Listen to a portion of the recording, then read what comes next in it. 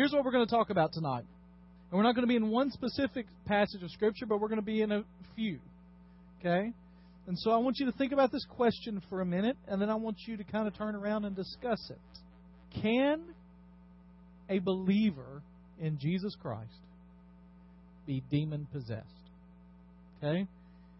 Can a believer in Jesus Christ be demon-possessed? All right? That's what I want you to do. I want you to kind of talk about it. You've got 45 minutes, and then we'll answer. No, just y'all have a good night, all right? When you're done, turn out the lights. No, turn around, talk about it. Can a believer in Jesus Christ, a Christian, be demon-possessed? All right, here's what I want to do. I want you to keep that kind of thought process going. I'm going to read you 3 stories. Okay?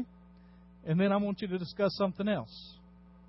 Janet felt the presence late at night. A few hours after she had drifted off to sleep, her heart beating wildly, she would sense someone in her bedroom. Someone vile and menacing. Visibly no one was there, but there had to be. Every part of her knew it. She felt herself pinned down to the bed. She couldn't move her arms or her legs. She tried to scream, but nothing would come. Finally, after 5 or 10 minutes, the presence would lift and be gone. An incredibly awful dream. Or was it a dream? It seemed so real. Janet would then turn on the light, pull her Bible off the nightstand, and reading the book of Psalms brought her deep consolation. Story number 2. Ren had been a Christian for 3 years. How grateful he was that missionaries had come to translate the Bible into his tribal language. He was exuberant when one of the translators asked him to be a language consultant. Ren worked hard at helping him understand the various nuances of his tribal tongue. For many years he had been hearing voices in his head, but now that he was helping the missionary, the voices had become louder, suggesting hostile things to him. As a translator was sitting at his desk, he would hear a voice speak to him and say, "Pick up the hatchet and kill the man." "No, no," he would exclaim. Where did that voice come from? That was the last thing he wanted to do. He tried to ignore the voices, but they did not go away. They kept telling him, "Get the hatchet, get the hatchet." The voices tormented him daily, but he kept trying to suppress them and told no one. On Thursday, they were in the office once again working, and Ren rose from his chair to get a drink. One of the voices came loudly with such authority, "Grab the hatchet and strike him." Ren picked it up, and the voices came with fury. "Hit him! Hit him!" And Ren did. The missionary was found 3 hours later, slumped over his desk. Ren was detained and accused of murder. Number 3. Mark had a reason to be angry. No one should have treated an innocent child the way his father had treated him. Prone to violent outbursts, Mark resented the fact that he was becoming just like his dad. Coming to Christ had made a big difference. He had not only appreciated God's forgiveness, but the Lord had saved his marriage from certain doom 2 years earlier. But now things were falling apart. Why couldn't he control his anger? Why did he cross the line and fly into a rage virtually every time he had an argument with his wife? He was always filled with regret when he cooled down and thought about what happened. He knew that it was inevitable for the two people to have an occasional disagreement, and he could maintain control of his emotions up to a point. But then it was like he would experience a sudden rush of crazy-making drug, and he would totally lose it. It felt like something took over and drove him into rage. All right. In light of what you just talked about and the answers you just gave, can a Christian be demon-possessed? I want you to talk for a minute about what do you think is happening here? Is this a part of demon possession, influence, internal stuff? Are these people believers? Discuss. Yes. True stories. What's that, Miss? We'll talk about that. Okay. So, y'all talk. Add some discussion. What do you think's going on there? Are they symptoms of typical struggles? Is this an evil of a different sort? All right, let's talk for a second. So what do you think? Can a Christian be demon-possessed? Okay, tell me why. I mean, besides just no. You have the Holy Spirit, okay? So do you think that demons can be voices in your head, or do you think all voices in your head are psychotic episodes? I'm not giving answers yet from my perspective. I know, but y'all are good. That's good. That's a good question. It's something we'll talk about. Yeah.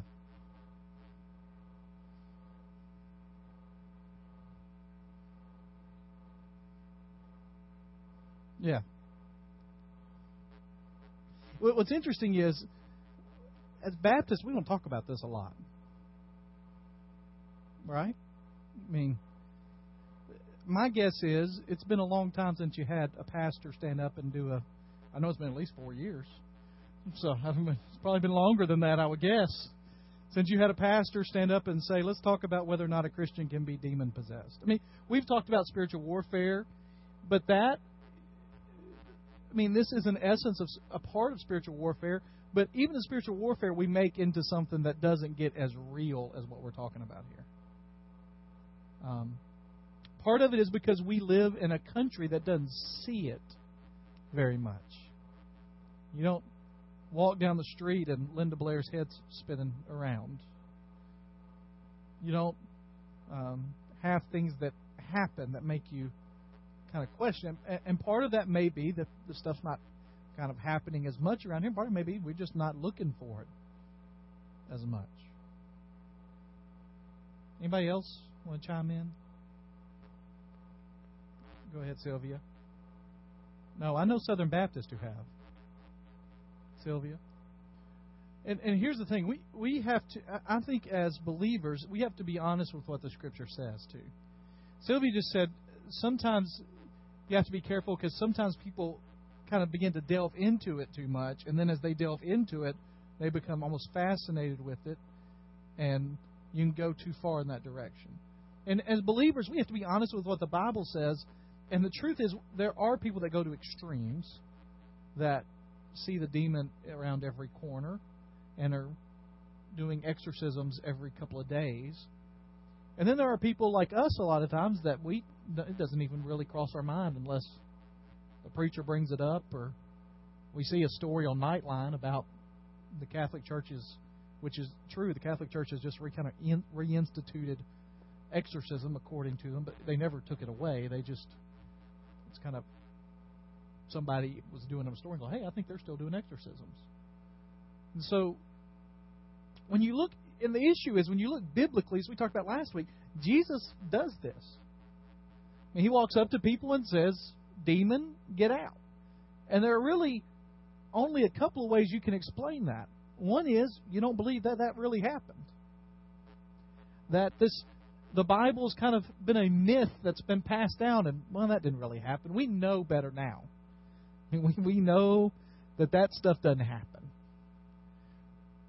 Kind of in the middle of that is, well, maybe it happened then, but that doesn't happen now. And the third is to say, well, God says He's the same today, yesterday, and forever. Scripture proclaims truth that is always true. Jesus has not returned again, or if He has, we got lots of issues we got to discuss. And so it is ongoing. And if it's ongoing, then the question becomes, okay, so what does that mean for us today? And for what we're talking about tonight, what does that mean for a believer in Christ? Part of the issue is something a couple of you brought up, is the word possession. Okay? If we're not in church, we're not talking about demons, we're not talking about any of that, and I just said, tell me what a possession is, what would you tell me?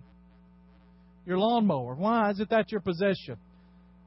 What does that mean? It means it's yours. You own it. You control it. I have a Toyota Camry in the parking lot. It is mine, okay? I own it. In fact, the bank doesn't own it because I have paid it off, so it is mine. Good, bad, better, worse, it's mine, okay? And until I sell it and sign a title to somebody else or drive it to the scrap heap when I've driven the wheels off of it, it's mine. Now, here's what I mean by I possess the car. It does whatever I tell it to do. If I went out there right now and it was driving around the parking lot by itself, I'd have some questions, right? I would say it's possessed by something other than me, right? I have lost control. And so the word possession to us means ownership. It means property. The issue is possession. The word possession is never in the New Testament. There's no word that's translated like a possession that is in the New Testament. When it describes people in their encounters with demons, it uses a word that demonzii, okay, which means something of demons. And so it'll say this person was demonzii. And for the last few hundred years, when they translate that into English, they can't come up with a way to describe it, so they started a lot of time ago saying demon-possessed. And so people then ascribed what we think of possessed to that word, even though that's just our attempt to say it. A better understanding of it is not demon possession, but it was a lot of the more modern translations. In fact, I've got some of them here. If you look at older translations, like the King James, Matthew 8:16, for instance, where that word is used, the King James Version, they brought unto him many that were possessed with devils. New King James, they brought to me many who were demon-possessed. New American Standard, they were brought to him who were many demon-possessed. New International, the 1984 version, many who were demon-possessed. And that's that word, demonzia. Now, if you look at more modern, you get a different understanding, because we've become to understand when we've looked at that word, there's nothing like it in our language. So you have many people with demons. People brought to Jesus who had demons in them, or a lot of demon-afflicted people. And so the question takes on a different understanding when we understand that word differently. If you ask me, Pastor, can Satan or a demon claim ownership of a believer in Jesus Christ, a true believer in Jesus Christ? My answer is absolutely not. Because when we give our lives to Jesus, we are His. Okay? We belong to Him. We are called His inheritance, His children. With Jesus, we're co-heirs. It tells us in Romans chapter 8 that once that happens, that neither height nor depth, nor angels, nor demons, principalities, things in the earth, things in the air, nothing can separate us from the love of God. And so if the question is, Pastor, is there any way that a believer in Jesus Christ can be owned by Satan? My answer is absolutely not. That does not happen. But if the question is, can a believer in Jesus Christ be significantly and profoundly influenced by a demon? The answer is absolutely yes. And the problem is, we sometimes use the semantics of the word possession to make us think we're perfectly okay from a lot of influence from the evil one. Well, a Christian can't be possessed, so I ain't got to worry about that. Demon possession doesn't happen to believers, so I'm a believer, so I don't even have to concern myself with that. But Scripture teaches that even as believers, we can be influenced and give over part of our lives even unto the evil one. All right? So that's what we're going to look at tonight. We're going to look at a few places, but just some reminders. I used a couple of these verses. If you want to write them down, about Christians cannot be owned by Satan. Romans 5:1 tells us that we are legally acquitted by God, and it's done. Colossians 1:13 says that we have been transferred from the domain of Satan into the kingdom of God. Ephesians 1:8 tells us that the Father views us as His own precious inheritance. Ephesians 1:13 tells us that we have been sealed with the Holy Spirit. Romans 8:16 and 17 says that the Spirit brings us into the family of God, bringing upon us the irrevocable status of being children of God. Okay? So that's in there. In fact, there's this little passage in It's a parable told in all three synoptic Gospels, Matthew, Mark, and Luke. It's in Matthew 12:29, Mark 3:27, Luke 11:21, where Jesus says this: "How can anyone enter a strong man's house and carry off his possessions unless he first ties up the strong man? Then he can rob the house." Okay? And so the idea there is that Jesus is, this is strange to think about for a minute, but it's the way he put it. Jesus is like the one coming into the house to take something. And Satan is the strong man. And Jesus says, when I come into your house, I bind him and remove him so that I can have ownership here. Okay? So he's saying if you've still got Satan in your life, that's a problem.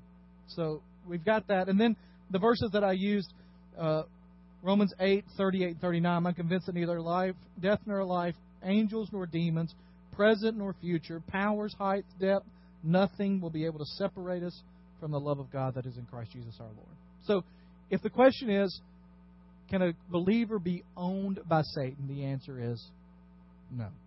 Okay? They say, well, a second argument sometimes people use is, okay, well, I don't believe they can have real influence because Scripture says we are the temple of God. And no evil can exist in the temple of God. Okay? I've heard that argument before. Maybe you haven't, but I've read some things, heard it. As long as you're the temple of God, nothing evil like that can live there. The problem is, Scripture teaches us that sin still dwells in our lives. Right? I mean, in fact, John says, if you say you haven't sinned, then you made God a liar. So there's still sin in our lives. So it's not like when we become the temple of God, everything gets flushed out. And so if sin can be there, then that argument kind of falls by the wayside that nothing can be there. Secondly, and we're going to talk about this passage a little bit more in a minute, Paul says that we have the ability to give the devil a foothold in our lives. It's the word he uses.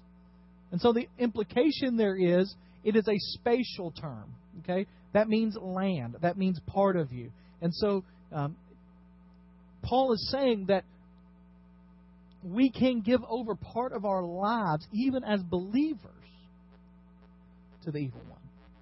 Then there's the whole thing about the temple of God. And I realize in the New Testament we have a realized, inaugurated kingdom of God temple concept. But in the Old Testament, if you say the temple of God never had evil stuff in it, then you're just wrong. Because they had evil stuff in there all the time. Kings brought other totem poles and gods into there. So things existed there. Doesn't mean they were supposed to, or it was good that they did, but they did. It's kind of an interesting debate. And so here's what's happened recently. Back in the 50s, that's not recently, but maybe for some of you think, yes, it was. Don't say it wasn't recently in the 50s. But back in the 50s, there was a guy named Merrill Unger. Doesn't that sound like a good name, Merrill Unger? I was reading some stuff today, and they kept going back and forth referring to Merrill Unger and Robert Boyd Munger, and I kept getting Merrill Unger and Boyd Munger messed up. But Merrill Unger was a guy that still, when I was in college and seminary, we read his stuff. He was a New Testament scholar. He wrote all this stuff. And he came out in 1952 and said, there is no way that Christians can be inhabited by demons. And because he was such a scholar and well thought of, it got published and reprinted and requoted, and everywhere you went, well, Unger says. 20 years later, he came back and said, I was wrong. He'd been on the mission field, and he'd seen people he was convinced were believers. And he said, but they're showing all of the characteristics of being under the influence of demons. Like, I've had conversations, and maybe not on a scale of, I don't want you to get in your mind that to be demon-possessed, you've got to be throwing things all over the wall and spinning your head around and all of that. Maybe you've known somebody that, they're believers. I know it. I've heard their testimony. I've seen them walk with the Lord. I've talked to them about what they're doing. And then an event happens in their lives, and anger kind of begins to well up, and resentment and bitterness. And before long, they were really strong leaders in a church, and they're just not coming much anymore. And then you notice it's not just that they're not coming some, they're not coming at all. And then you run into them, and they've got a surly look on their face, and you realize they've become depressed and not fun to be around. And what happened to them? I've only been a pastor 10 years, but in my 10 years, I've dealt with people that had good conversations about their faith, their walk in the Lord, and then 2 years later, I meet them, and it's like they're walking down a different path completely. I can think in my mind about 5 people right now that I had meaningful, deep, spiritual, not head conversations, but heart conversations with in Brazil on a mission trip. And then 3 years later, they're not even in church anywhere. And I'm not talking about teenagers that went on. I'm talking about strong church leaders. And you wonder, well, what happened there? And Merrill Unger went on the mission field. And he started seeing all these things happen, and he came back. And so he wrote that, and people said, well, that can't happen because Satan can't own somebody that's a believer. And he said, well, you're right. I mean, maybe we need to change the word. Maybe possession's not a good word. He said, all I know is that they demonstrate that they have given a good portion of their lives over to the enemy. So there's this camp now that won't use the word demon possession because it implies, and we've joked a little bit about Linda Blair and that head spinning and all that, but these are scholars that say we can't use that word because when we use that word, the first thing people think of is the Exorcist movie. And that's not what we want. And so just so you'll know, be on the cutting edge here, the new word is demonization. Okay? And what they would say is that's the difference between possession and demonization is what I've said. That it's the difference between somebody who is owned by Satan as possession. That can't be a believer. And demonization is somebody that is significantly influenced by the evil one. And so they began to look at Scripture and say, okay, I mean, that sounds good, but what's the kind of background there? You got your Bibles, turn to Ephesians chapter 4. Matthew chapter 4. James, Ephesians. It's Bible drill. Let's go. Matthew, James, Ephesians. Let's go. Ephesians 4. We'll be in James before we're done. And we've already been in Matthew, so I'm just giving you the synopsis. That's what I'm doing. Ephesians 4. In your anger, do not sin. By the way, do you realize that there is a part of your body that when you've had enough, it is your anger gland? That's not the technical term. But it's one of your glands, and it controls your anger. And when you get fed up enough, and you ever heard the phrase, I just had enough and I snapped? It's your snap gland, all right? So a couple of weeks ago, Susan and Maddie were out doing something. I'm in the kitchen. I'm trying to get the dishes from the sink into the dishwasher before Susan gets back, trying to be a good husband, trying to be loving towards my wife, serve her. And Eli comes in, I need a peanut butter sandwich. And I say, well, fix you a peanut butter sandwich. And so, because he's at that age, he can do that. And he goes, well, I can't find the peanut butter. And, and then Luke comes in, what are you doing? And they start talking. And then Luke runs out of the room, not walks casually. Eli drops the knife on the ground. It gets peanut butter on the floor. There's things happening over there. Luke comes in and just throws a ball at Eli's head for no apparent reason. They're brothers. That kind of stuff happens. Eli gets mad, yells at his brother. Luke, stop that. Luke trips on the way out the kitchen, falls down, starts screaming. Eli's crying. Luke's crying. And I snapped. There you go. You with me, Jimbo? All right, good. Yeah. So what Ephesians says is, in your anger, don't let your snap gland take over, all right? But then it says this. And if it does, basically, don't let the sun go down while you're angry. And do not give the devil a foothold. here's what foothold means there. All right? It means space. This is how it's used in the rest of Scripture. Same word, topos. Don't give the devil a topos, okay? Mary and Joseph laid Jesus in a manger because there was no topos for them in the inn. No room or space. A seat at a table in Luke 14:9 is referred to as a topos or a space. A city or a village could be spoken of as a topos. Jesus said that He had gone to prepare a topos for us.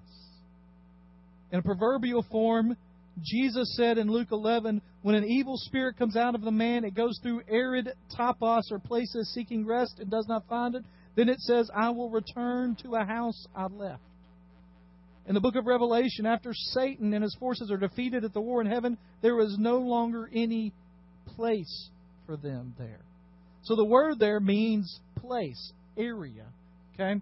And the idea that I get when I read this and I look throughout and trying to figure out what it's talking about, the idea I get is almost in a military conquest. And I think about the movies and stories and things that I've read about the D-Day invasion of Normandy. Now, I'm not a World War II scholar. It fascinates me. I've read some stuff. But from what I can tell, at that moment, it was a bleak moment for the Allies in the war. Hitler was running through Europe. We weren't making any progress. It didn't look like the war was going to go our way. It appeared as if Hitler had a chance for world domination like he wanted. And we devised this plan that we were going to storm Normandy Beach with the biggest force ever. And when we got there, it was going to be our beachhead, our jumping off point, our place, our topos that we were going to use to fight from. And the victory that day was not necessarily about the amount of land we had. It was about the fact that we had gotten a foothold in the European theater. And what the Scripture says here is that as believers, it is possible for us, and the example he uses here is anger, but don't mistake to say, well, I'm not angry tonight, so I am perfectly fine. That if we allow sin into our lives, and we're not quick to confess and quick to get past, then it's like we're allowing Satan to have a point of operations to begin attacking other areas of our lives. In another place, there's this idea that we can allow evil to even reign in the life of a believer. Now, in case we don't believe that, Romans 6:12, Paul says to the Romans. Now, who are the Romans? Who's he writing to there? The obvious answer is people that live where? Rome. There you go. That's good. So people live in Rome. Now let me ask you this. Were they believers or non-believers? Is he writing to the church? He's writing to a church, okay? And he says in Romans 6:12, do not let sin reign in your mortal body so that you obey its evil desires. Paul viewed sin as an incredibly powerful evil force that that once held believers in slavery and apart from God, and it doesn't vanish when you become a Christian. It repeatedly attempts to reassert its control. In fact, Paul uses the term for reign. It's a term that is a strong word. It is the same term Jesus says that He is doing, is setting out to establish a reign of God, a kingdom of God, and that He will exercise His reign in it. Now, we have to understand, Paul's not just making an argument to make an argument. Oh, be careful about this. You never know about, He wants them to be aware that if we allow it, sin and evil can have real force in the life of a believer. Now, there's even this discussion in Acts 19, and I'm going to let you in on a little PhD level discussion. Okay? I don't have my PhD yet, so you're as qualified as I am to have it. The last seminar I was in, we got into discussion about whether or not all the demons, some of you are going to cringe that your Southern Baptist seminaries are talking about this, but whether all the demons had to be expelled from a person before they could hear and receive and accept the gospel of Jesus Christ. The person that began the discussion and asked that initial question was a brilliant young man from Goodlettsville, Tennessee, who is your pastor. And the reason I asked it was because we had just had somebody kind of dismiss the idea that demons were kind of still active. And I'd had a conversation at lunch with a guy that was in the class who was the IMB field coordinator for West Africa, who in the last 6 months has seen significant demon activity in the lives of people he's evangelizing. And somebody said, well, let's talk about Acts 19. If you got your Bibles, you can turn over there. And Acts 19 is an interesting place. Luke wrote it, but it's Acts 19. During Paul's 3-year ministry in Ephesus, God did some amazing things. Now, Paul didn't stay places 3 years long. In fact, in Acts 19, it tells us that there was healings and exorcisms down in 11 and 12. And even to the point, you ever heard of prayer cloths? You ever heard a TV preacher tell me, just send me your cloth and I'll bless it and send it back, or send me for $4,000 and I'll send you a handkerchief I have blessed and send it back to you, or prayer cloths, okay? This is where they get it from. Luke says that Paul, even handkerchiefs and aprons that had touched him were taken to the sick, and their illnesses were cured, and the evil spirits left them. Okay? Now, when you read that, a lot of us just quickly assume, man, he is casting out demons and he is sharing Jesus. Getting those people saved after the demons get out. But Luke tells us that the exorcism ministry of Paul immediately after, that as soon as that happened, that all the people began to hear of it. There was a massive turning to Christ during the cities. Paul's extensive, many house churches were formed. Ephesus was famous in antiquity for being the center of practice of magic and witchcraft and sorcery. Ephesus was like the leading place for all of that. It was out of that context that suddenly these people start coming to Christ.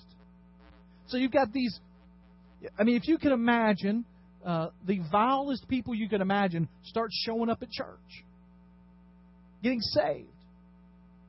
Witches and warlocks and people that practice dark magic, or even people of notoriety, not in a good way. They're infamous, not famous, for their criminal behavior, start showing up. Many of these new believers apparently did not immediately renounce their ways. God directly intervened on a dramatic way to bring conviction to them through the notorious failed exorcism by a Jewish exorcist named Sceva. Then Luke says in verse 18, many of those who believed. Now here's the thing that's interesting about that. That word means who had already believed. Not this is new belief. This is they believed earlier. Now came and openly confessed their evil deeds. The result was a massive ceremony of renunciation involving the burning of 50,000 days' wages of magical paper. They were Christians burning occultic text. Now here's where all that comes from while we're saying all that. There is this sense that when the Holy Spirit comes into our lives, yes, it is an immediate transformation. We are immediately justified before the Lord. But that doesn't mean that every area of our life is swept clean immediately. Now, if you were to die today and you went to heaven, there would be immediate justification. God would look as you if you had never sinned. But we have this thing in the church we call sanctification that is just more than a word that sounds good when you say it in a preacher's voice. All right? It means that part of our lives on earth is to become more and more like Jesus. If every area of our life is swept clean immediately, I'm not talking about from God's view whether or not we still have sin that is unforgiven. I'm just talking about practically. If everything is wiped clean immediately, then we don't have any work to do or any path to follow to become more like Jesus. Does that make sense? And so, to immediately think that everything just got wiped out is not the case. And so what Paul does here is he says it, he tells them all this stuff is bad, and then he expects them to follow through. And so we don't have any evidence in the New Testament of Paul exorcising demons from believers. But we definitely have this idea that we're not complete when we're saved. And even though Paul didn't use the word demonization or having a demon to describe the experience of a Christian here, the idea is that some of those things were still in their lives. Those things that were attached to that. Because they didn't burn the stuff till later. It's kind of like when I was growing up, the big thing that we don't even have tapes anymore. I don't know what you do. When I was growing up, we had people that go to camp every year, and after they'd be at camp for a week, they'd come home and burn their musical tapes or their CDs. Okay? We don't need to be listening to that stuff. We're going to burn it. Now I don't know what you do. I guess you wipe your hard drive. Because they don't have that, or take the music off your iPod. It doesn't seem as dramatic as having a bonfire with tapes and records. All right, but that's what they did. They brought other stuff out, and they kind of did this. And so in the Bible, what we see is these examples of, if we're not careful, we can allow Satan to still hold on to part of who we are and the direction we're going. I mean, Paul will tell Timothy in 1 Timothy 4 not to follow deceiving spirits. He'll tell him in 2 Timothy chapter 2 that the evil one wants to take captive believers to do his will. He said that Paul advises Timothy on how to minister effectively to a believer whom Satan has taken captive. Almost like you're a prisoner of war.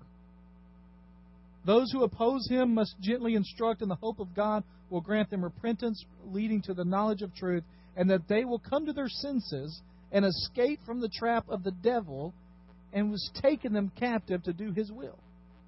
That's pretty strong language. Paul tells us that 1 Peter 5:8 says, some of you know this, that Satan is like a roaring lion looking for whom he may... devour is not a good translation, but that's what we've learned it as. The better translation of that is whom he may intimidate. The idea is that one of the most intimidating things on earth is the roar of a lion. I've never been in the wild and experienced the roar of a lion, and I have no desire to do so.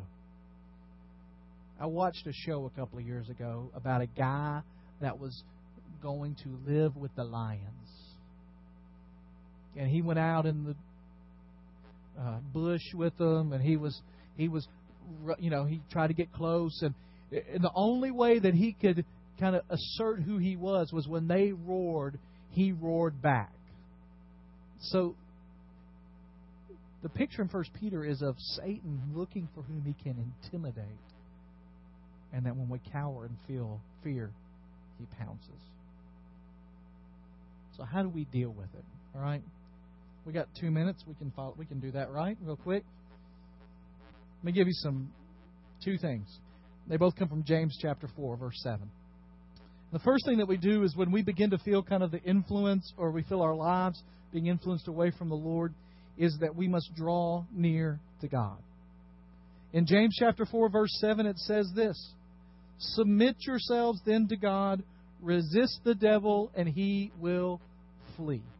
Now, here's the thing that is at the beginning of that, and that is the word submit or surrender.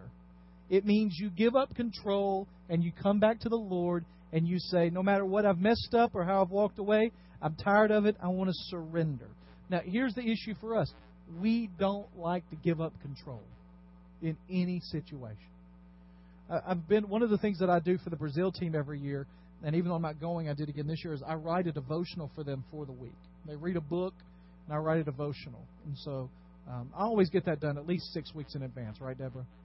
No, I finished it today, all right? And so I finished it today, and that is the earliest I've ever finished it before a Brazil trip, okay? But one of the things that I write about in there is this idea of submitting unto the Lord, surrendering unto Him. And I tell a quick story in there, and I'll tell you, I can still remember the first time my brother ever drove a vehicle.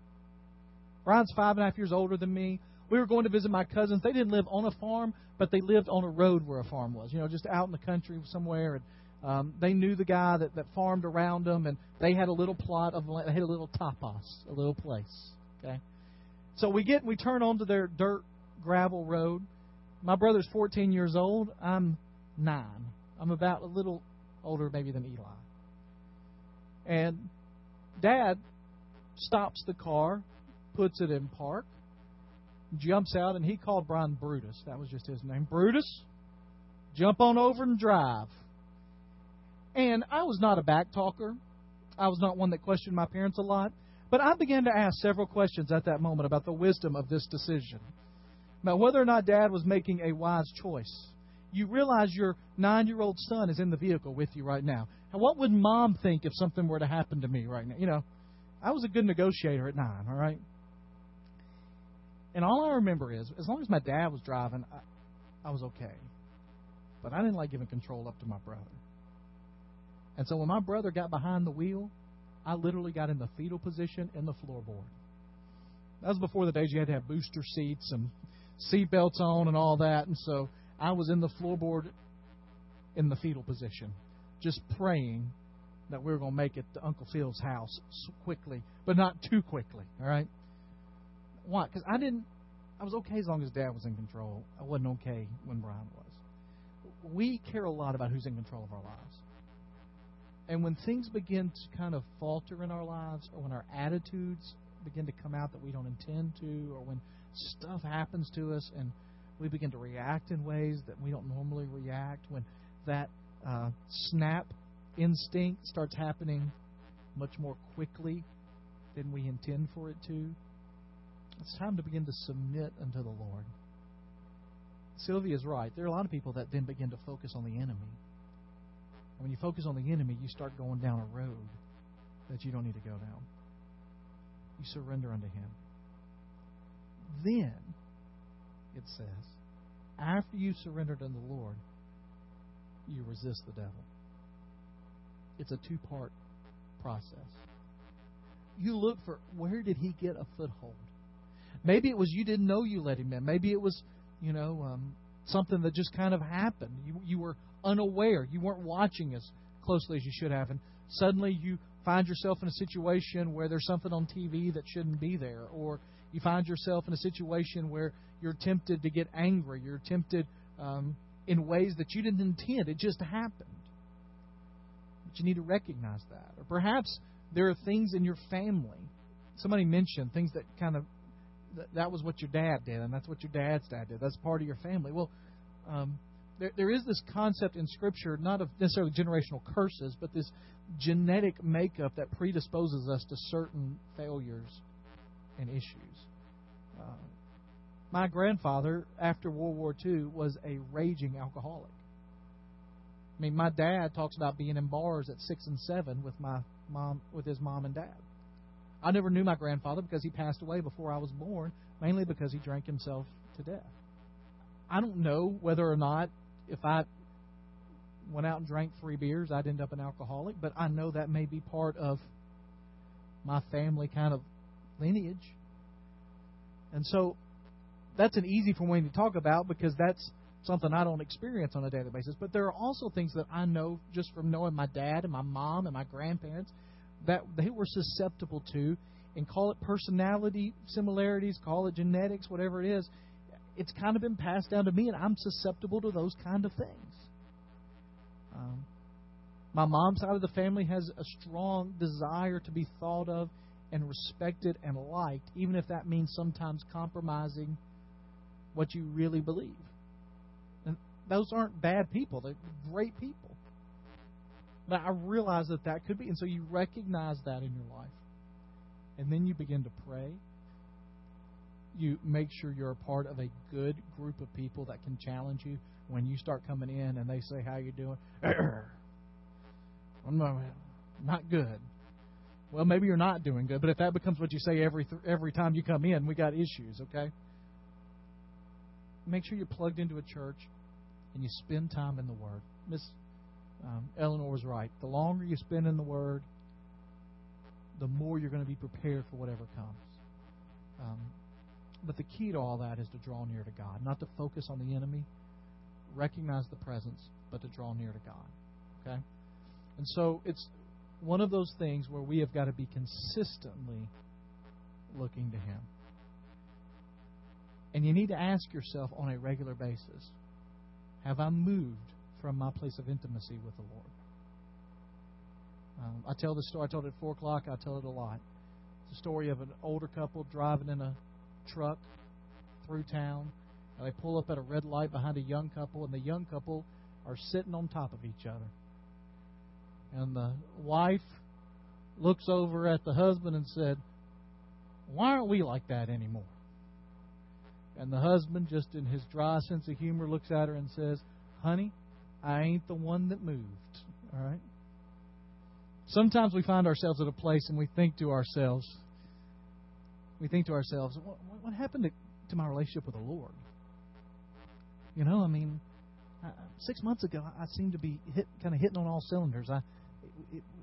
My prayer life felt good, and my scripture reading. And the Lord looks at us sometimes and says, "I'm not the one that's moved here." Perhaps there are things in my life that I need to kind of get rid of and begin that process back of drawing near to Him. So the question of the night, can Christian be demon-possessed? If you mean, can they be owned by Satan, the answer is no. Does it mean they can be significantly, profoundly influenced? Yes. And that means be on your guard at all times.